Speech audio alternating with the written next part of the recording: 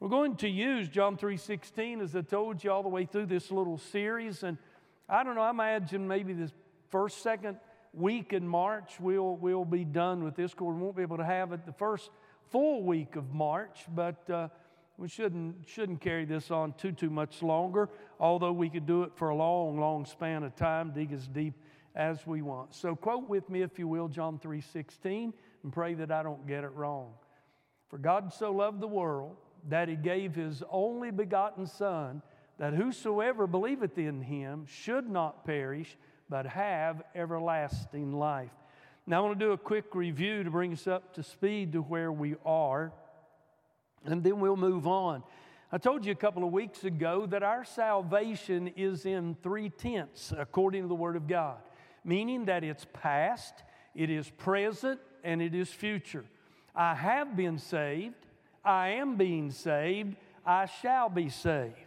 There was initial work of salvation that God the Father, God the Son, and God the Holy Ghost did on all of us when He brought us to Christ and did a new birth within us, which imparted to us the divine nature of God, which took us out of the kingdom of darkness and placed us into the kingdom of light.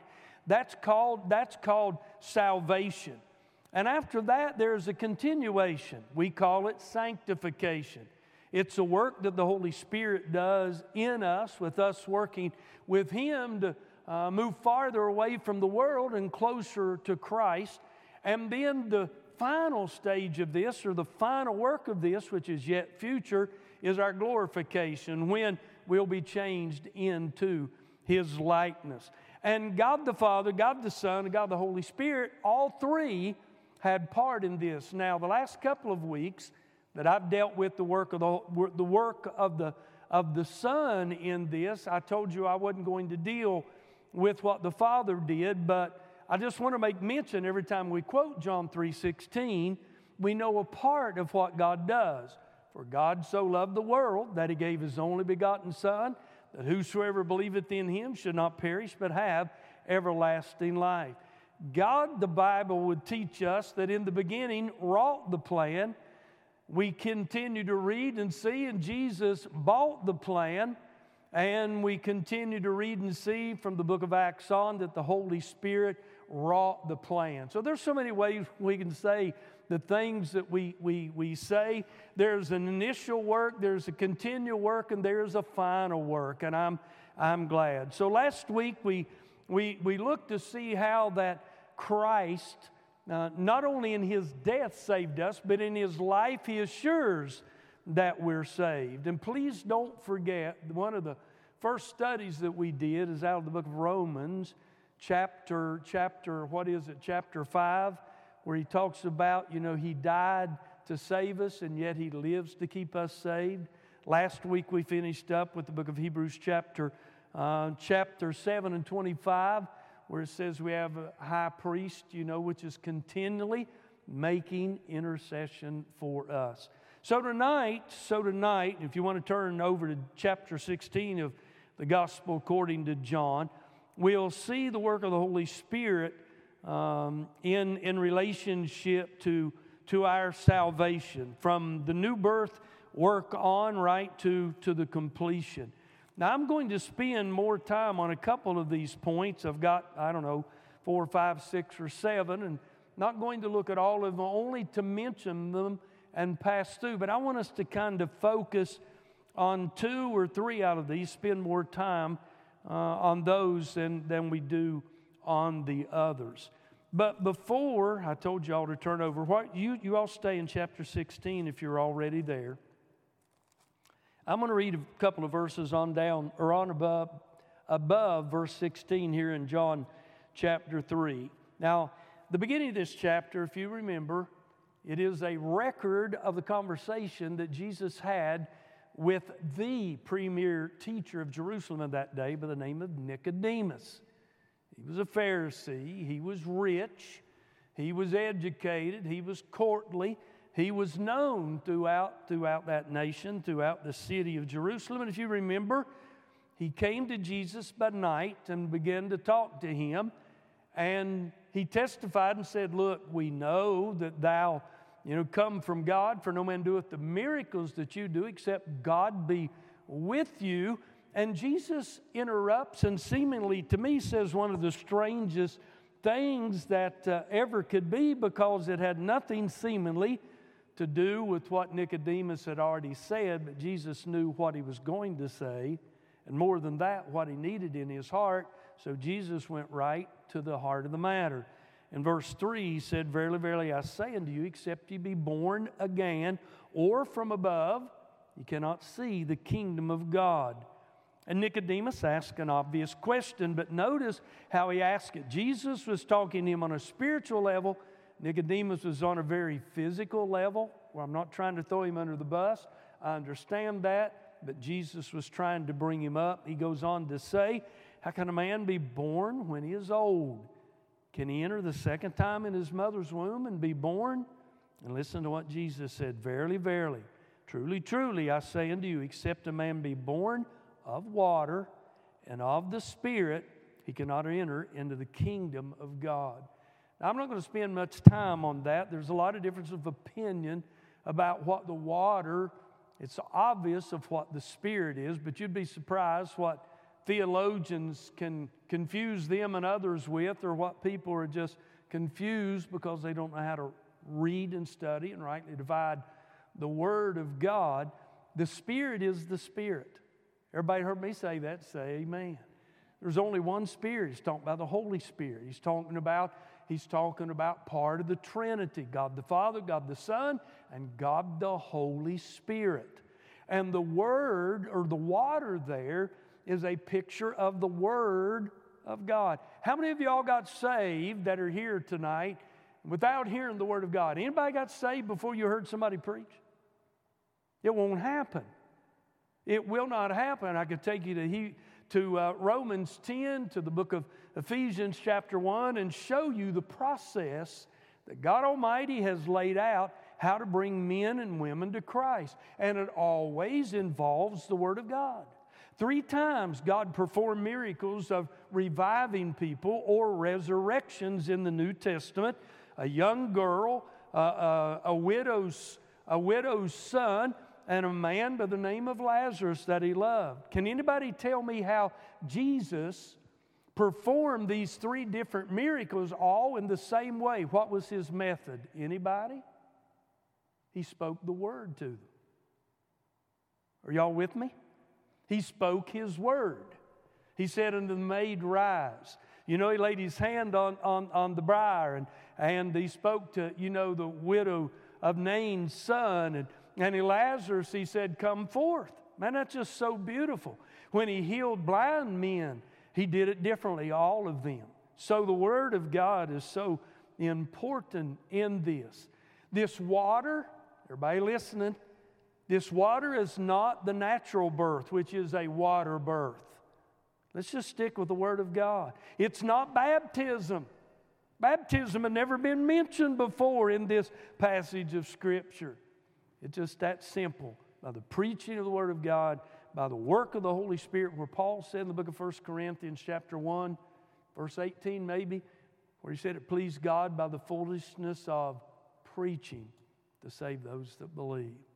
So here in John chapter 16, we find that the Holy Spirit has His hand in our conversion from the beginning. Listen to what He says in verses 16, 7 down through 11. And I'll read rather quickly, but not too quickly. Nevertheless, I tell you the truth. It is expedient or necessary that I go away, for if I go not away, the Comforter will not come unto you, but if or since I depart, I will send him unto you. When we're talking about the Comforter, who is that? Anybody? What's that a reference to? The Spirit, the Holy Spirit. He goes on in verse 8, and when He is come, He will reprove the world of sin, of righteousness, and of judgment to come. Let me just stop there instead of, just for time's sake. Y'all can read those other couple of verses. He says He will reprove, or listen now, convict the world of sin. How many of you all can remember before you got saved getting under conviction? You know, that's one of the most precious times in our life. When I see somebody from the pulpit sitting in the seats in our sanctuary, anywhere else, and the Word of God begins to eat at them, and they begin to get uncomfortable and get under the power of the Holy Spirit, I am impressed in this day and this hour. I'm afraid people simply don't let, and I don't understand this phenomenon. I'm amazed in this day when people don't let or allow the Holy Spirit, friend, to work on them and in them the way it seemed to used to be in my days when I was young. And it seems to be that way. Horace Sitton, my spiritual mentor, told me though one day, he said, son, I'm going to tell you something. He said, you'll probably live to see the day when the Holy Spirit and the gospel will have little or any effect on people. And boy, he was right. That was prophetic, though he wasn't a prophet. That's not what I am saying. Not only does the Holy Spirit convict us, but it convinces us. He convinces us of our need of Jesus. Let me ask y'all something. When anybody in there ever got saved and the Holy Spirit hadn't have dealt with you? You remember Him waking you up in the night with the fear of God on your heart and said, man, if you die today, you're going to hell? Anybody else have that problem? If you go around that curve and the car's on the wrong side, you're going to die lost. Anybody else ever have that? You get under conviction, you couldn't eat. You got irritable. You know what I'm saying? Thank God for old-time conviction. Not only that, we spend a lot of time on that, but once He convicts us, He regenerates us. Let's go to the book of Titus, chapter 3. Book of Titus, right after the second book of Timothy, right before the book of Philemon or Philemon, wherever you come from is proper. So, the book of Titus, chapter 3, one of the three pastoral epistles that the apostle wrote. This one to Titus, 1st and 2nd Timothy, obviously to Timothy. Now, one of the things that the new birth really is the birthing of Jesus in us, or the placing of Jesus in us, just like the Holy Spirit did in the book of Luke chapter 1, about verse 35, I believe it is, when the Holy Ghost overshadowed Mary and the Son of God attached Himself to the womb of that virgin from Nazareth. Pretty amazing. That's what the new birth does. We get a new nature placed within us. We get Christ. You remember what Paul said in the book of Galatians 2:20? He said, I am crucified with Christ, nevertheless I live, yet not I. But the life I live now, I live by the faith of the Son of God who loved me and gave Himself for me. I've used the illustration of Steve Arnick and use myself now that Steve, but mine's kidney, Steve's the liver. Steve got a liver transplant. When we get saved, that's what we get. We get a liver transplant. The Son of God comes to live within us. Isn't that amazing?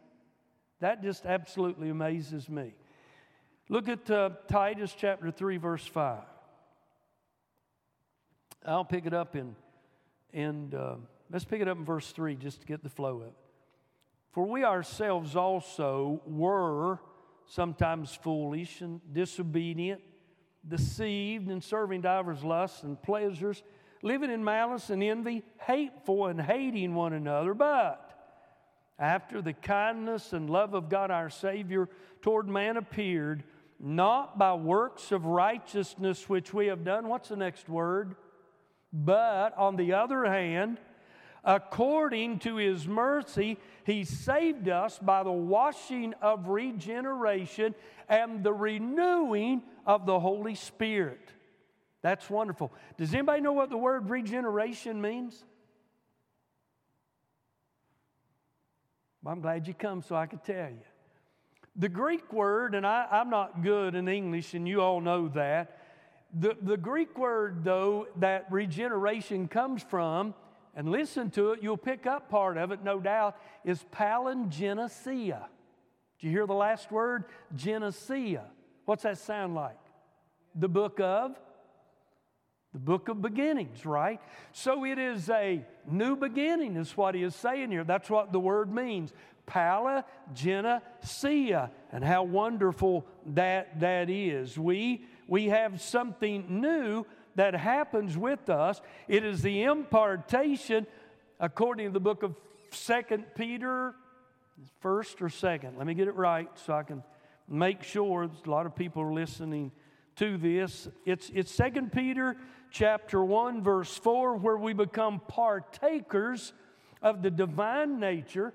And that's what Jesus was saying in John 3:5. You must be born again or from above. Isn't that amazing? Just wonderful. So we have a new beginning in Christ Jesus. We're made new creatures in Christ.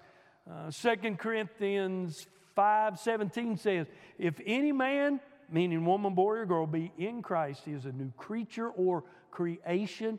Behold, all things pass away, all things become new. And what a joy that is. Questions, comment on those? Let me give you one more, and then we'll look at Acts chapter 2 when the Holy Spirit comes. Turn with me really quick to 1 Corinthians chapter 12, and we're going to look at verse 13 and see what the Holy Spirit does in addition to these things of bringing us into the body of Christ, or bringing us into this place of a new birth. 1 Corinthians chapter 12. Anybody ever done a personal study on the work of the Holy Spirit to see how vast and how broad that it is, how He is involved in our life from the beginning all the way to the end? Listen to what he says. We'll read verse 12 and 13. For as the body is one and many members, and all the members of that one body, being member are one body, so also is Christ. Now he's comparing the natural body to the spiritual body. For by one Spirit are we all baptized into one body, whether we be Jew or Gentile, whether we be bond or free, and have been all made to drink into, one Spirit. So by the power of the Holy Spirit, He baptizes us, or brings us into and places us into our part of the body of Christ. That is amazing. Now, let me ask y'all a question as we turn to Acts chapter 2. Was the Holy Spirit anywhere in the Old Testament? It's not a trick question now. Anybody? He was. He was. Well, if He was present in the Old Testament, and He was from the beginning, even from the creation, what's the difference in His work or how He manifests Himself, or what He did in the Old Testament, what He does in the New?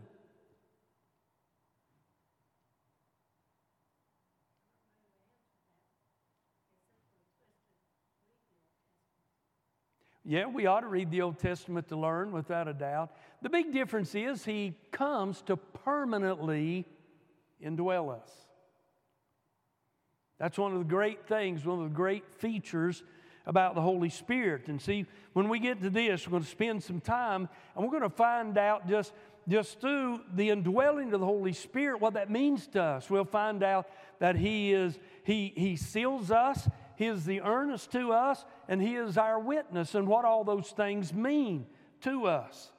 If you believe God wants us to know that we're saved, say amen. Wouldn't it be awful to have something this good and not know it? Now, I've heard preachers, and I don't know exactly why they say what they've said, but I've heard them say that you can be saved and not know it. I don't think something as big as God can get on the inside of you and you or I not know it. That's an impossibility. And when He comes in us, listen now, He puts His imprint on us. I mean to tell you, He does something to us to make sure that we know, and others that see us, that we're saved, that we belong to Him, that we're His and He's ours. And not does He put something in us that enables others to know by the works we do, the life we live, and the change that's manifest in us. He gives us a witness internally to us. Now you see, I used to rely so much on how I felt. Feelings are important. But here's a little ditty that I learned, and I've shared it time and again. I want to share it again tonight. Be my feelings what they will, Jesus is my Savior still. Now, I don't run on emotion anymore. I used to, but I don't anymore. I've learned to run on the truths of this Word. And whether I feel like it or not, every time I turn to 1 John chapter 5, I don't know, it's maybe verse 11 or 12, I'm reminded that John says, through the inspiration of the Spirit of God, who moved that holy man of God to write this for me, that I have the witness in myself. And Paul even said in the book of Romans that his Spirit bears witness with our spirit that we are the sons of God. Isn't that wonderful? So, see, I mean, Lord, there's so many places I want to take you all right now with this. Acts chapter 2, I asked you to go there, I think. Did I or not? Okay. Listen to how the first couple of verses here is written. I may read down to verse 4, the beginning of verse 4. We'll see. And notice this as Luke, under the inspiration of the Spirit of God, introduces us to one of the greatest events that we have record of in the New Testament. And let me say, just by passing, the book of Acts is a book of history. In fact, it's the only book of history in the New Testament, unless you would include Revelation. But Revelation, though one day it will be historical, it's Revelation. It's yet future. So it's the only book, listen to this. It's not a place to go in and to establish church doctrine. Never heard me say that, say amen. It contains doctrine. Without a doubt, it contains doctrine. But it is a transitional book. It is a historical book.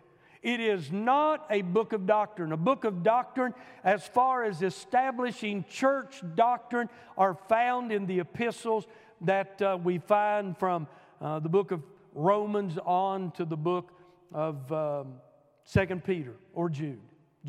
Forgot about Jude. So we got to understand some things about this. But listen to what he says. And when the day of Pentecost was fully come. What's that phrase, fully come, say? What does this speak? What does that mean? When what? Not when it was coming, but when it was fulfilled. Now, see, here's where I don't know how far to go with you all. Turn back with me. Keep your finger there in Acts 2 if you choose. It'll be easy to find. Go to the book of Leviticus chapter 23. We're going to start on some of this tomorrow night, the Lord willing, here in our Wednesday night study as we try to figure out a possible time when this first war of Gog and Magog will be fought. Chapter 23 of the book of Leviticus, beginning at verse 15. Somebody came up a long time ago with this saying about New and Old Testament. They said the Old Testament is the New Testament concealed. The New Testament is the Old Testament revealed. And how true. They dovetail together. When I go to the Old Testament and read, and then come to the New Testament and see it fulfilled, or how it's brought out, or how it reaches back somewhere to the Old Testament, and they come together for clarification, it strengthens my faith. God designed it that way. Does anybody know what chapters in the Bible where you'd find it is referred to as the seedbed of the Bible? Genesis chapters 1 through 11. You'll be referred back to there in your study, that book of beginnings, so many times it's amazing. Somebody came up with that way of making reference to it. Here really quickly, and pray that I'll do this quickly but clearly. Here in chapter 23 of the book of Leviticus, I think, is one of the deepest chapters there is, if not the deepest chapter in the Word of God. And you say, why? In this chapter, God gives us His calendar. In this chapter, God gives to the children of Israel, and there in other places, like the Day of Atonement is found back over in Leviticus chapter 16, as it's shown how that they are to celebrate the Day of Atonement, how it's supposed to be done according to God's will, so it'll please God. But in this chapter, we have a compilation of all 7 feasts that were actual, literal feasts to the nation of Israel, God's chosen people, that He delivered out of bondage under the blood, taking them to the promised land and actually bringing them to Himself. These 7 feasts were not only actual feasts that they participated in 7 different times of the year. They're also prophetical. We know this because, for instance, the first feast that God instituted, does anybody remember the name of it? It took place when they came out of Egypt on that night, and they offered a lamb. Does anybody remember the name of it? The Feast of the Passover. It was to happen somewhere in March or April, depending on the year. Their calendar made it fall in a different month each year, just about. And it pictured or typified Christ as the Lamb of God, like Paul said, our sacrifice, our Passover, dying for us. There are 7 of these feasts. You have the Feast of Passover, then there's followed it by the Feast of Unleavened Bread, the Feast of the First Fruits. It's followed then by the Feast of Pentecost. And in these feasts, God had prophecy about Israel and also the church, about Israel and the church and His Son who would come to die for us and be raised for us, and even of the coming of the Holy Spirit. Am I being clear in this? Is everybody following? I'm just trying to give a clear, brief overview. Here's the deal. These first 4 feasts have been fulfilled. There's never going to be another Pentecost. There's never going to be another Passover. There's never going to be another first fruit offering. The day that Christ got up out from among the dead, He's the first fruits of all. Of all. It's a promise of more to come, is what the first fruits is a picture of. And here in the book of Acts, chapter 2, verse 1, when the day of Pentecost was fully come, or when the day of Pentecost was fulfilled. Now, what does the Feast of Pentecost picture to us? Anybody? Help us move along quick. It's a picture of the church that Jesus purchased with His blood. Let's read a couple real quick and I'll move on. Well, we can stay here for a day or two. In verse 15 and following, listen to what he says. And ye shall count unto you from the morrow after the Sabbath, which is Sunday. What day of the week was the Sabbath? What day of the week is the Sabbath? Saturday. It's not a trick question. It's never changed. Sunday is Sunday, Saturday is Saturday. Saturday is the end of the week. Saturday had to do with the law. It was a day of rest. Sunday is a day that marks a new beginning. It's the 8th day. It's the morrow or the day after the Sabbath. It's the day that Jesus came out from among the dead. And could you guess, by me saying that, what day of the week was it when Pentecost occurred and the Holy Spirit descended to dwell within the heart of men and women that are saved? What day of the week do you think it was? Sunday. Exactly right. So he says, from the day that you brought the sheaf of the wave offering, meaning resurrection, 7 Sabbaths shall be complete, 49 days. He said, even unto the morrow after the 7th Sabbath shall ye number 50 days. 49 days, 7 complete weeks plus 1 day. The word Pentecost means 50. And now watch this next phrase. And ye shall offer a new meat offering. Now the word meat there doesn't mean flesh. It means seed. Okay, that's what it's talking about. It's talking about either the barley or the wheat or the the bread, either barley bread or wheat bread that's been baking in oven. But watch this. It said, ye shall bring out of your habitation 2 wave loaves of 2 tenths deal. They shall be of flour, of fine flour, shall be baken with leaven.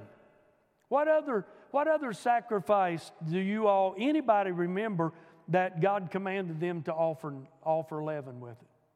There may have been one more, I think, but what's leaven? What's leaven a picture of or a type of?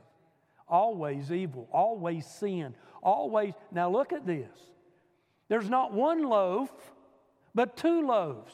What do you think those 2 loaves picture or refer to or are a type of? Who makes up the body of Christ, the church? What 2 groups of people? The Jew and the Gentile. 1 Corinthians 10:13, giving none offense to the Jew, nor the Gentile, nor the church of God. The Jew and the Gentile are brought together in one body in Christ. Ephesians chapter 2 says that the wall of partition was broken down between the Jew and the Gentile. And those 2 have been made one body in Christ Jesus.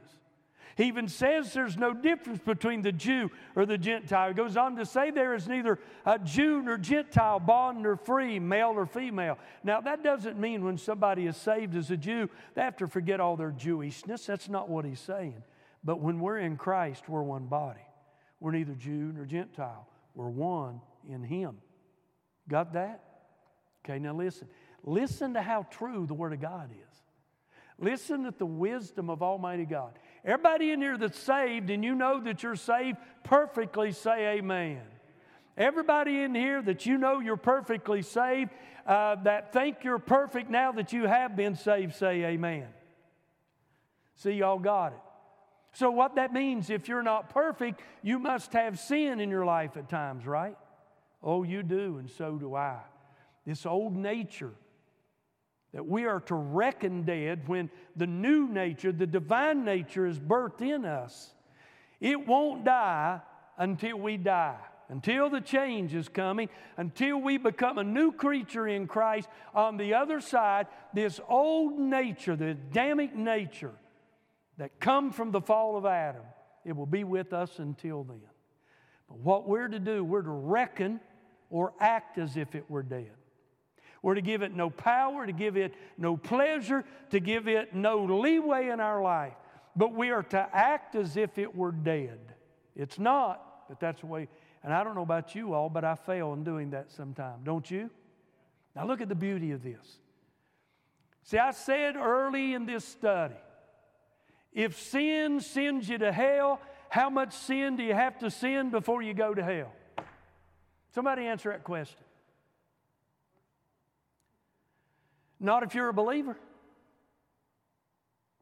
See, when I was growing up in my culture, in the place that I was taught how to live for Christ, but good, godly people, they just didn't quite know how to rightly divide the Word of God. I was taught that after I saved, if I did one sin and died before I confessed it and asked God to repent, forgive me and to repent of it, guess what? I'd die and go to hell. That's what I lived with that. I mean, you know what I call it? I call it revolving door salvation. I'm in the kingdom, I'm out of the kingdom. I'm in the kingdom, I'm out of the kingdom.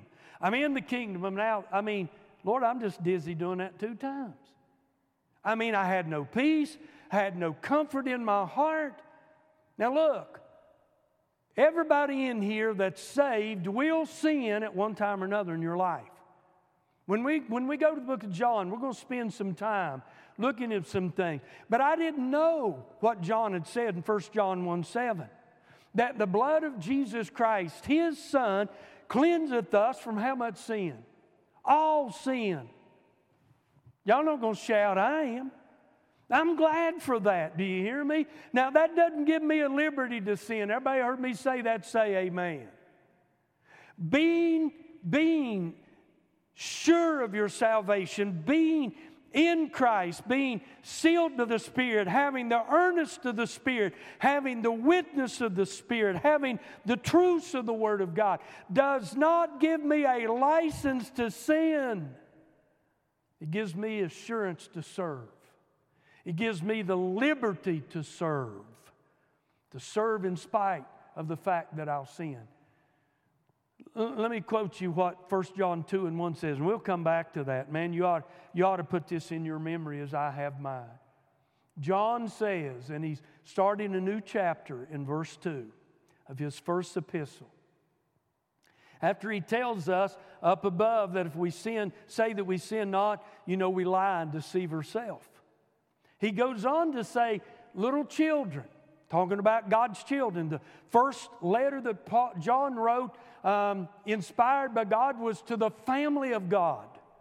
Not to lost. That's not what that epistle is about. It can affect the lost. It can bless the lost. It can even bring the lost to a point of knowing they need Christ.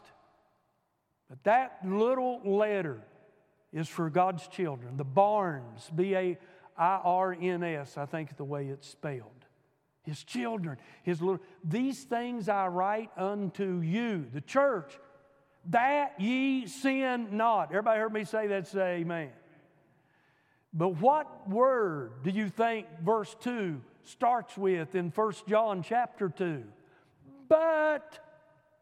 The second word is if, which means since, or in light of the fact that you sin, we have an advocate with the Father, Jesus Christ, the righteous, who is the propitiation for my sins and your sins and the sins of all the world.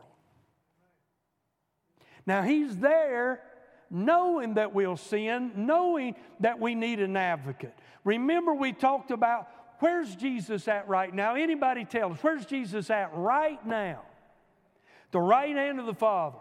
He's there in the body that He had when He came through the womb of Mary, and that He rose out from among the dead, although it's a glorified body. What's He doing there? He's what? For whom? All of us. That ought to make a Baptist shout, let alone an RGTite. Now look, the Word of God tells us something if we'll just let it speak to us. So even at that time, and I got to go back, I can't wait to get to John.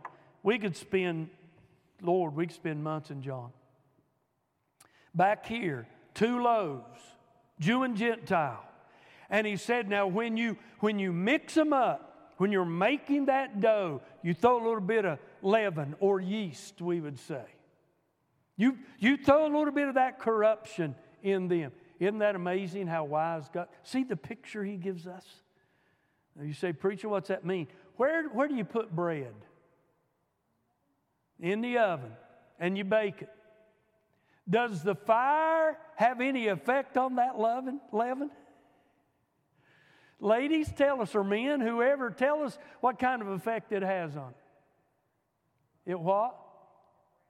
It does, but what else? It kills it. It sure does.